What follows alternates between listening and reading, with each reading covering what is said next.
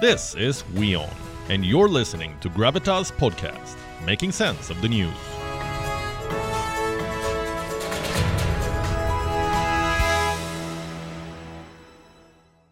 A war has upended 7 decades of global order. The rules of engagement are being rewritten, and it's against this backdrop that the Indian Prime Minister is visiting Europe. There are 3 stops on his tour. It starts with Germany. Prime Minister Modi began his engagements in Germany today. The next stops are Denmark and France. What's on the agenda? And what is India hoping to get from this outreach? In the next few minutes, that's what we'll discuss, starting with the question, why now? Why is Prime Minister Modi engaging with Europe now? Europe is at war. Russia has invaded Ukraine.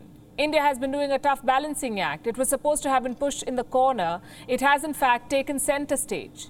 The war has created opportunities for engagement, and that's why the Indian Prime Minister is in Europe. He landed in Berlin yesterday. He was greeted by members of the Indian diaspora.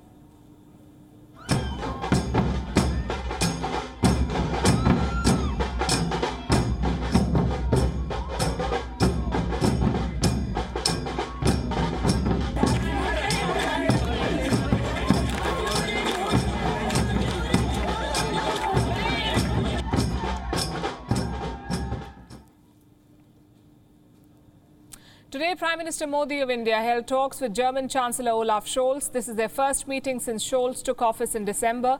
The Prime Minister went into the meeting with a power-packed delegation. External Affairs Minister S. Jaishankar, Finance Minister Nirmala Sitharaman, National Security Advisor Ajit Doval. They were all part of today's meeting. The leaders discussed a range of topics. They signed 9 agreements too. One of them is the Green Sustainable Energy Partnership. But from their press statements, it became clear that it was Russia's war in Ukraine that dominated the discussions.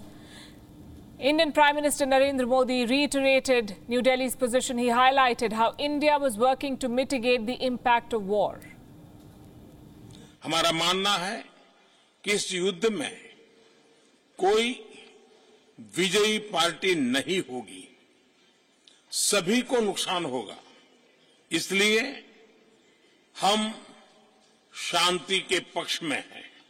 Humanitarian impact से भारत बहुत ही चिंतित है। इससे विश्व के हर परिवार पर बोझ पड़ा है, किंतु विकासशील और गरीब देशों पर इसका असर और गंभीर होगा। What about Germany? How does Olaf Scholz see India's position? The German Chancellor did not criticize India, but he says he wants India to do more. Through its attack on Ukraine, Russia has violated fundamental principles of international law. The war and the brutal attacks against and on the civilian populated Ukraine show how unrestrained Russia has been in violating the fundamental principles of the UN Charter. Thus, I repeat my appeal to Vladimir Putin: end this war, end this senseless killing. No lectures from Europe for a change. Later today, Scholz will have dinner with the Indian Prime Minister. What else did the leaders discuss today? A possible trade agreement between India and the European Union. Prime Minister Modi said that some progress has been made. The German leader acknowledged India's progress in tackling climate change. He also brought up the extreme heat wave in India. The 2 sides agreed to work together towards tackling the climate crisis. Now, these may all sound like routine statements, but this engagement with Germany is significant. This country is a key European power. It is also a traditional conservative player. Germany is hosting the G7 meeting next month. It wants to use the event to build an alliance of sorts, an alliance to isolate Russia.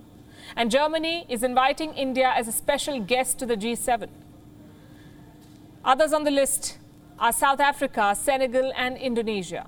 The pitch is quite simple. Let's join hands and isolate Russia, which is fine, but it's pointless till Germany and its European allies keep bankrolling the Russian war.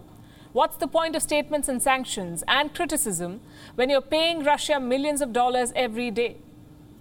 Well, that's Europe for you. The Indian Prime Minister's next stop is Denmark.